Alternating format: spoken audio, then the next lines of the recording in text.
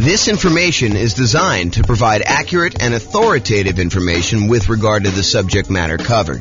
It is offered with the understanding that the presenters are not engaged in rendering legal, accounting, or other professional services. If legal advice or other expert advice is required, the services of a competent professional should be sought. Welcome to the Chandler Real Estate Investing and Real Estate Financial Planning Podcast. Learn all about investing in real estate in Chandler, Arizona, with a combination of real estate financial planning and modeling with numbers specific to Chandler, plus syndicated, more generalized recordings of live and pre-recorded real estate investing classes, not all of them specific to Chandler. Be sure to stay tuned after the podcast for a message from our sponsors. Well, good morning and welcome, everyone. I am your host, James Orr, and we have a really interesting, very cool class today. The class is about accessing equity in properties. And one might think, just hearing the title, that it's about like, how do you pull equity out of properties? And yeah, we'll cover that, but that's really not that much to go over. Really, what I'd like to talk about is a couple ideas related to accessing equity in properties. And this is probably a really deep topic. I could do a full day's class just on this alone. And you're like, really? There's that much stuff to go over? And the answer is, yeah, there probably is a full day's content to kind of go over this. But I will cover kind of like an intro to accessing equity in properties today. And one of the things I wanted to focus in on is this idea on why you might want to pull equity out of properties to begin with. And so when you think about accessing equity in properties, the first glance is your kind of first reaction is, yeah, I have all this money tied up in properties because I bought a property and I'm paying down on the loan and the loan balance is going down and the property value since I bought it has gone up a lot. And so now I've got this massive amount of equity in properties and I want to be able to get at that equity in order to spend it to do something else. And I'm here to tell you, yes, you definitely can do that and take the money and re-leverage up and buy something else. You should probably think about, how that actually changes the different returns you're getting, because the returns on your equity, as you'll see here in a moment, actually change over time. And then when you take that equity out, you pay any costs associated with accessing that equity, and then you move on and invest that into other investments, usually by leveraging up, buying another property and putting only 20% down or 25% down on the next property when you had 30, 40, 50, 60, 70% equity before. Now it changes the characteristics of your returns. Maybe you don't have quite as much cash flow anymore because you've re-leveraged up, but maybe your overall return has significantly increased, which is what we'll talk about first. Okay, so let's go over this. So what I'd like to introduce you to is this concept of the return you're earning on your equity.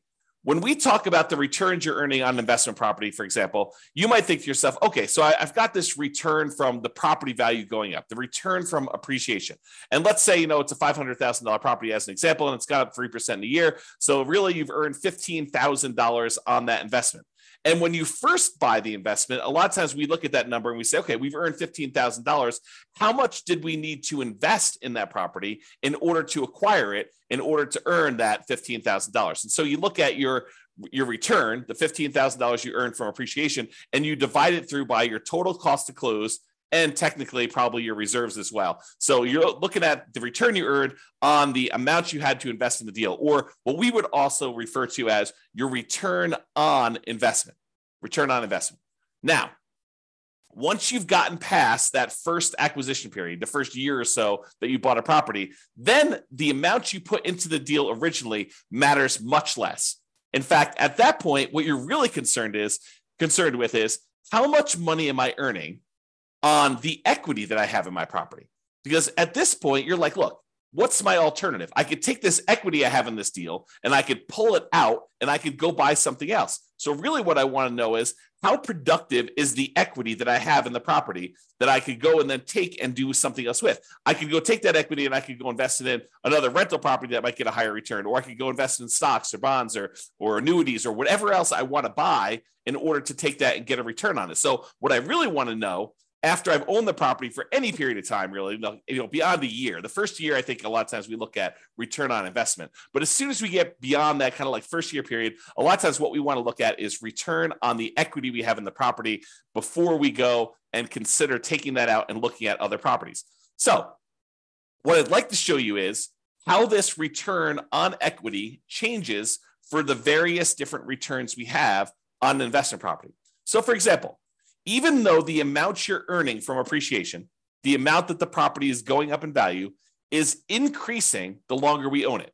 In that first year, maybe we earned $15,000 in appreciation, but fast forward a couple of years later, now the property's worth $600,000. And even though it went up still that same 3%, now it's not $15,000 in that year, it's now $18,000. So even though the amount of money, the dollar amounts that we're earning from appreciation is actually increasing. It's going up each year that we own that property, besides years that it goes down. But if we have the same appreciation rate, the amount you're earning on equity is going up over time, even though that number is increasing, the numerator in the equation that we're talking about, the amount of equity you have in your property is also going up.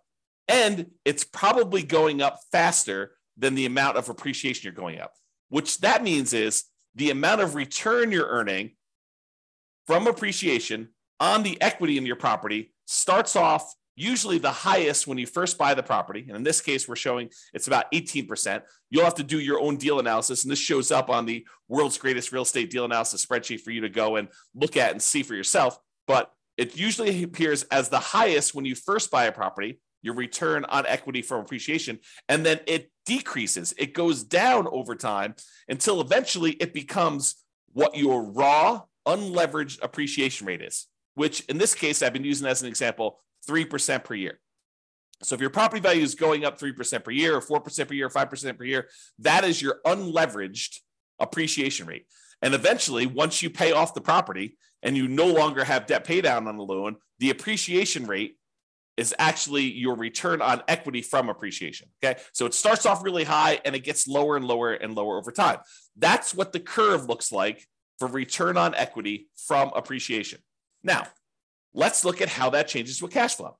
When you first buy a property and you put a small amount down, 5%, 15%, 20%, 25%, 30%, whatever it is that you put down really small on that property, your cash flow is usually the lowest because over time, the rents on your properties tend to creep up, but the expenses on your property tend to creep up, but not quite as much with all of them except for your mortgage payment, which is usually fixed.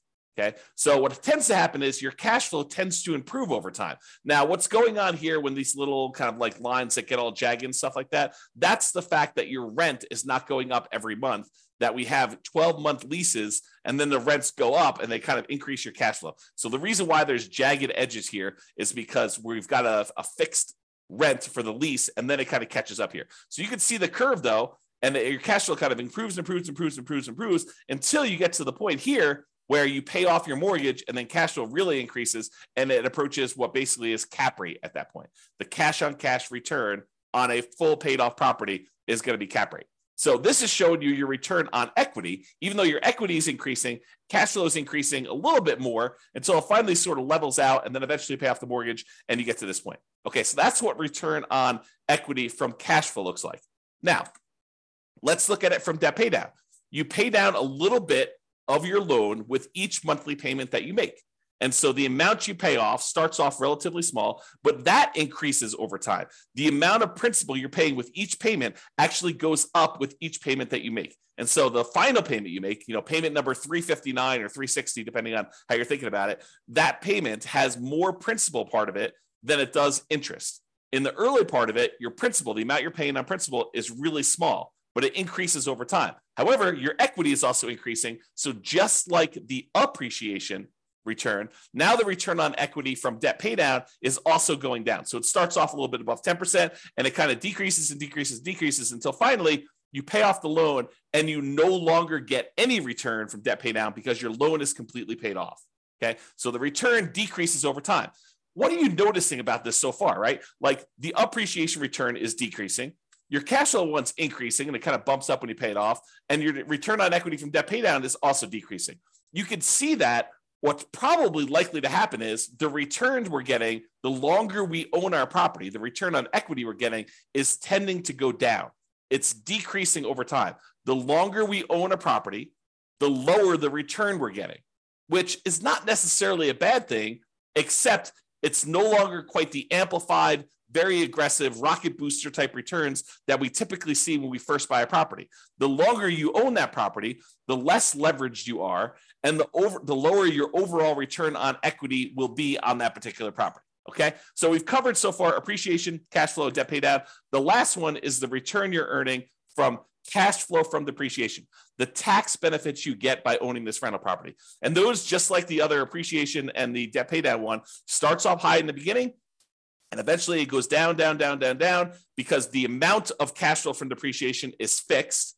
That is a static number. You establish it when you buy the property, and then that decreases over time until 27 and a half years with a residential property, and then that goes away. That benefit drops off completely after you own the property as a rental for 27 and a half years, and so it starts off really high, and then it goes to zero. So 3 of the 4 returns, appreciation, debt pay down, and cash flow from depreciation, they all have that similar drop-off type curve, where the only one that is not like that is your cash flow one. Okay, so now let's put those all together to show you the relative sizes of them. Okay, this is not graphically summing them, it's all just showing them in comparison. So your biggest return, and this could vary depending on your property may have much better cash flow, or much better debt pay down, or whatever it is for there. But I'd say this is a pretty typical property, what we would normally see in a relatively normal type property. And that is that the return you're earning from appreciation tends to be the highest.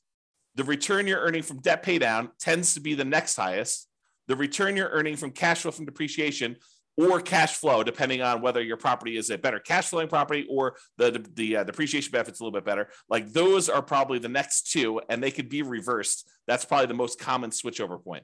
But then over time, these 3 returns, they're all kind of coalescing down till they get to either 0 for the loan payoff and for the tax benefits, which both go away after a certain period of time, or from appreciation, it tends to kind of like become asymptotic. If you're kind of a math person, it gets very, very close and eventually hits the actual appreciation rate that you're using for properties. And then cash flow, it starts off relatively low, it grows until you pay off the property, and then that significantly increases. So you can see, though, that the overall returns we're earning on our property over time, when we look at the return on equity, are going down, even though the dollar amounts that we're earning on the property are going up, right? The amount of money we're earning in dollars from appreciation has gone up. The amount we're paying down in the loan has gone up. The amount we're earning in cash flow has gone up. The amount we're earning in cash flow from depreciation is the same. Okay, so it tends to be that the dollar amounts returned look better and better and better the longer you hold your property, which is great. But when you think about it as the dollars I'm earning on how much money I have tied up in this deal, that is getting worse, which incentivizes you. It says, hey, look, maybe I should pull some money out of equity and then go re-leverage up, go buy properties where I get back in this really high part of the curve.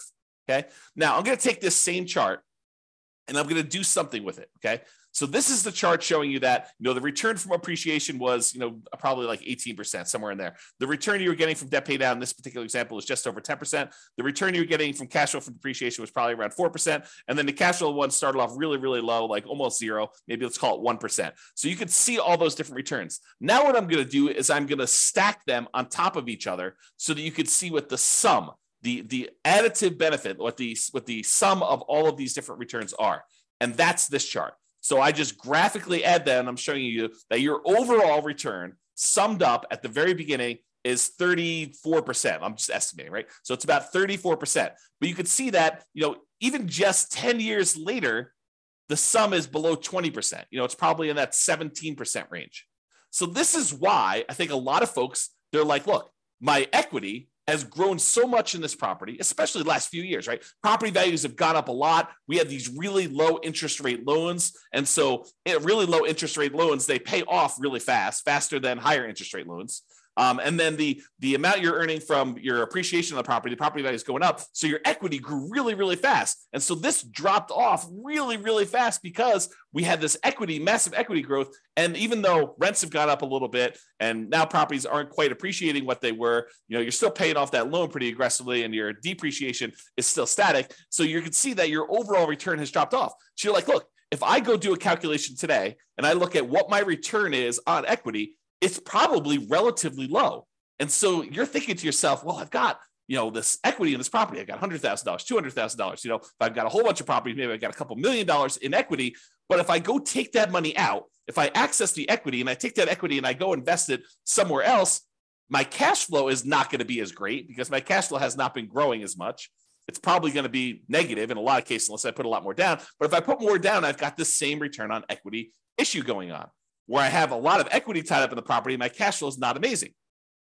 So this is the challenge that you could think about this as just like a mental framework of, if you're kind of familiar with this idea of the 4% rule, right? I could pull out 4% of my money that I'm holding in an investment. Like if I've got money in stocks and bonds and stuff like that, I could safely, I'm using safe in kind of scare quotes here, but the idea using the 4% rule or the 4% safe withdrawal rate or the Trinity study, if you're familiar with that, is that if you have $1 million invested in stocks and bonds, using different percentages depending on how you're doing your calculations, but you could probably in quotes, safely withdraw $40,000 a year, 4% of $1 million, $40,000 a year safely and have a very low probability of running out of money. So if you think about this, though, if we were doing a 4% safe withdrawal rate later on these rental properties, we don't usually think of this 4% safe withdrawal rate with properties, but I'm going to kind of like mix the two together today.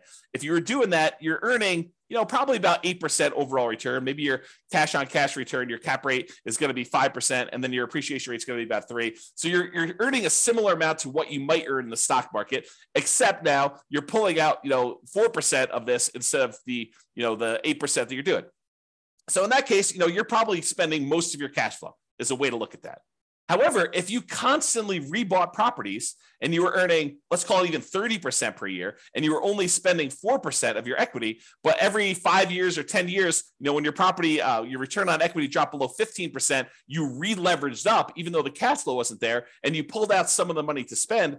That's a different way of looking at this, where you could almost, I don't want to mix these too closely, but you could almost think of as a bastardized version of a 4% rule if you were to maximize your return on equity and you kept re-leveraging up, okay? And that's sort of the idea. If you ever watched my class where I did cash flow versus appreciation, where I looked at someone who lived in a market that got really, really good cash flow, and I compared them to someone who lived in a market that got really, really good appreciation, and I showed you that in both those cases, you can actually achieve financial independence. They're just different how you have to approach them. And one, you have to tap into equity in order to live and survive. And the other one, you have to tap into cash flow in order to live and survive. Or you choose to tap into cash flow because it's easier, right? So just looking at this, you could see. So a lot of the reasons why people want to tap into their equity is to solve this issue of your return on equity dropping off until it gets very, very low, until it becomes basically cap rate plus your unleveraged depreciation rate, which is what happens here once you've gotten past your depreciation period, 27 and a half years, and you paid off the loan 360 months in. You get rid of these two other returns, and the only ones that are left over is the cash flow and the appreciation one. Okay? So this is the problem that we've kind of like I've been talking about, and why I think a lot of folks are interested in tapping into their equity. I think at first blush, a lot of investors are like, I want to tap my equity because I want money.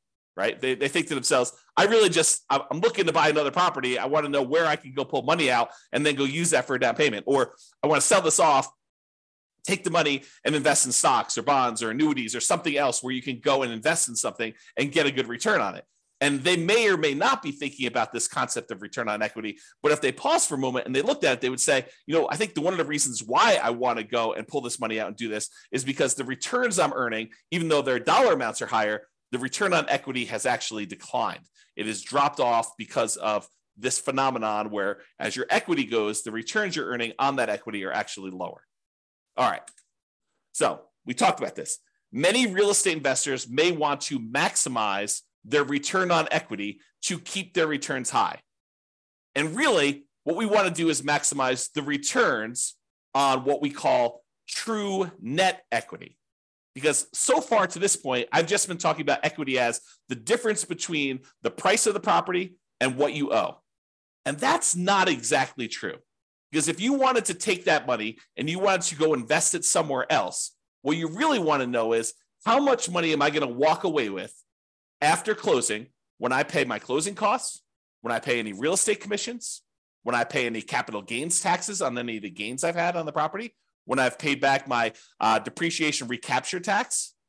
Like all of those things need to be paid off before we actually go and walk away with equity. And if you look at the world's greatest real estate deal analysis spreadsheet, there's a section on there, I think it's in the lower right, where it talks about how much equity you have and then what your cost in order to access that equity is. Because there are costs. There is the closing costs, there is the capital gains tax, there is the depreciation recapture tax, because you have to pay tax on the amount of depreciation you took when you sell the property, and then there's your real estate commissions. And so we got to actually take into account those in order to get at our equity. So if you think, hey, look, my property is worth this and my loan is worth this, that's how much equity you have. That is your like raw equity. What you really want to know is how much equity you have when you pay off all those fees, and it may be significantly less than the amount of equity you thought. Okay? So really, what you want to do is you want to maximize that return on true net equity, because what you're thinking about is what's the return I'm earning on what I would walk away with if I sold that property? Because that's the amount of money you're going to take and you're going to invest in something else that you're going to want to know what return can I earn on that amount. It's not the return you're earning on your raw equity. It's the amount of money you would then get on a return from the money you could walk away with. Because you may have $200,000 in equity, raw equity, but you may only walk away with $100,000 when everything's said and done. And so if you thought you were earning 10% return on your true equity, and now you're really taking only half that back, you got to earn a lot more on your money that you're investing in something else in order to get that same dollar amount of return. Okay, which is why we think in terms of true net equity. So true net equity is the equity after you pay all the expenses to access it, including closing costs. If you're doing a 1031 exchange, any 1031 exchange fees, any real estate commissions, if you've got those, any depreciation recapture, and any capital gains. And then we show your equity, your cost to access this equity, and the return on equity on the world's greatest real estate deal analysis spreadsheet. I think it's one of the more unique things that we include on our spreadsheet because it is so important. I think there's a lot of folks that think, you know, really what I want to know is when I'm getting into the deal, my cash on cash return on investment, or some people like to use cap rate. So I think a lot of folks are looking at that. Next thing I think a lot of folks look at is what is my dollar amount of cash flow? But I think few people are strategically thinking ahead to, well, what does this deal look like in terms of my return on equity over time? And how am I going to use this when I'm trying to achieve financial independence? It's not just about acquiring the property and making sure that you optimize for the acquisition. It's really, what am I doing with this property? Is this a property I'm going to be holding in my portfolio long-term at the very end when I'm living off of my investments? Or is this sort of like a temporary rocket booster type of return where I'm trying to get like this part of the curve, you know, the early on part of this return on equity curve. And I know that I'm going to be selling this thing once it drops below whatever number you decide, 20%, 15%, 12%, whatever your threshold is for, hey, my property is not performing what it used to perform in terms of return on equity. Now it's probably time for me to trade up and re-leverage and buy something else so that I can take the equity I have in this and maybe buy 2 properties, or take the equity in this and take the equity in 2 properties and buy 3 properties with it. Like, it's that sort of thinking that we're doing. So you need to decide which assets you're optimizing for and what you're doing with those assets when you're going to be financially independent. It's one of the reasons when you use the ultimate financial independence, retire early budget, we have like spots on there for you to say, well, what's my budget now? What's my budget if I have like at my minimum amount that I need to be financially independent? And then what's my ideal? And you can look at how much you need in cash flow or resources invested elsewhere in order to achieve those goals. Then you can think to myself, okay, well, how do I get there? Like, which properties in my portfolio do I have already that I'm going to have at that point? You know, are they going to be free and clear? Are they going to have sell mortgages on them? Am I going to re-leverage them up? What properties do I still need to buy? And which ones am I definitely selling to pay off other properties or to invest in something else like stocks or bonds or annuities or whatever? Okay. And that's the thinking I think you need to do.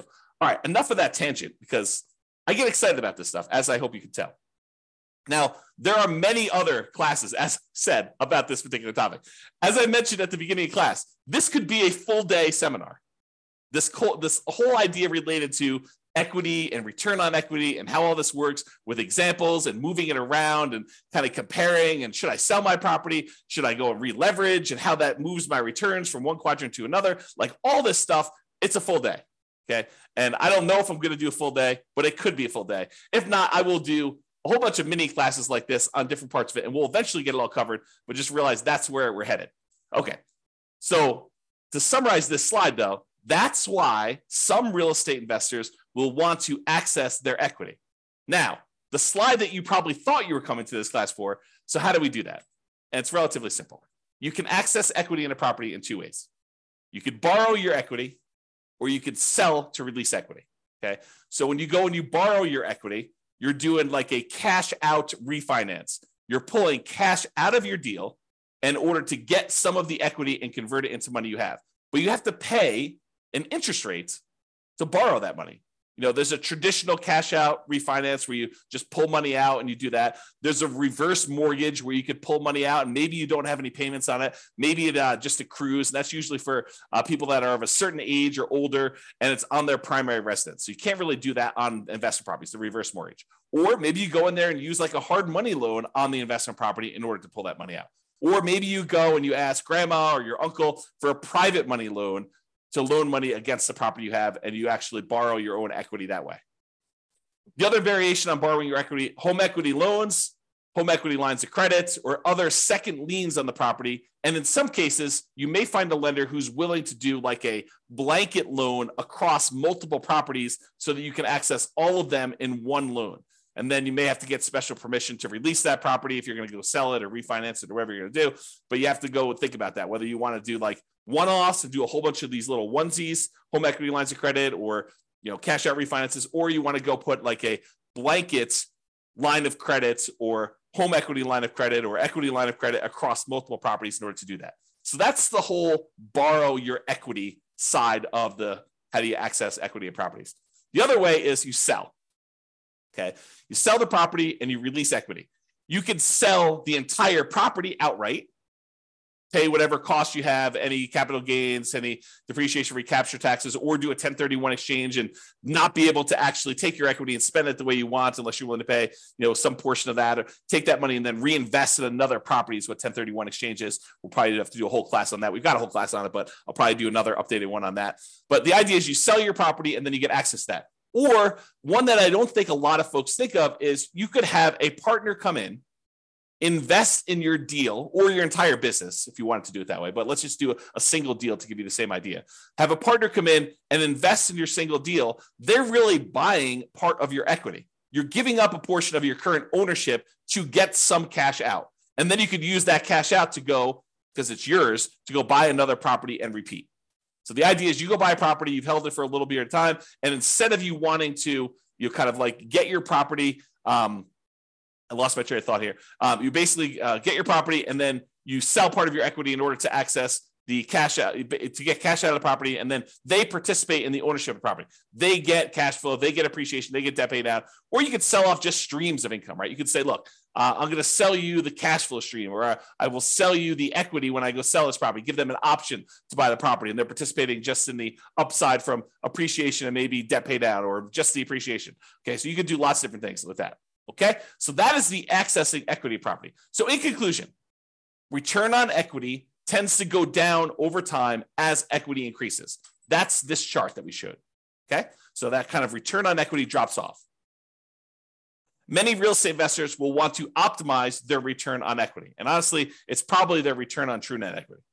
So accessing equity becomes important. Really, the main options of getting your equity are borrow your equity or sell to release equity. Those are the two main schools of thought for how do you get equity out of property. It's not that complicated. I mean, there's probably a little bit of nuance and detail in there, but really those are the big picture ways to do it. That's all I got. Doesn't look like there are any questions. Hope you guys enjoyed class. This has been James Orr. Have a great day. Bye-bye for now. With home prices up, mortgage interest rates up, and rents up, but not quite enough to counteract the higher prices and interest rates, cash flow on rental properties in Chandler is harder than ever. Book a call with the Real Estate Financial Planner to apply our proprietary 88 strategies to improve cash flow on your rentals. See the show notes for a link to schedule your call and improve your cash flow today. If you're a real estate agent, lender, or professional in Chandler that wants to help our real estate investor listeners, consider reaching out to learn about collaboration opportunities with this podcast. We'd love to add more value to our listeners by having you assist our investors buy, sell, and finance their real estate investments. See the show notes to schedule a call to discuss collaboration opportunities.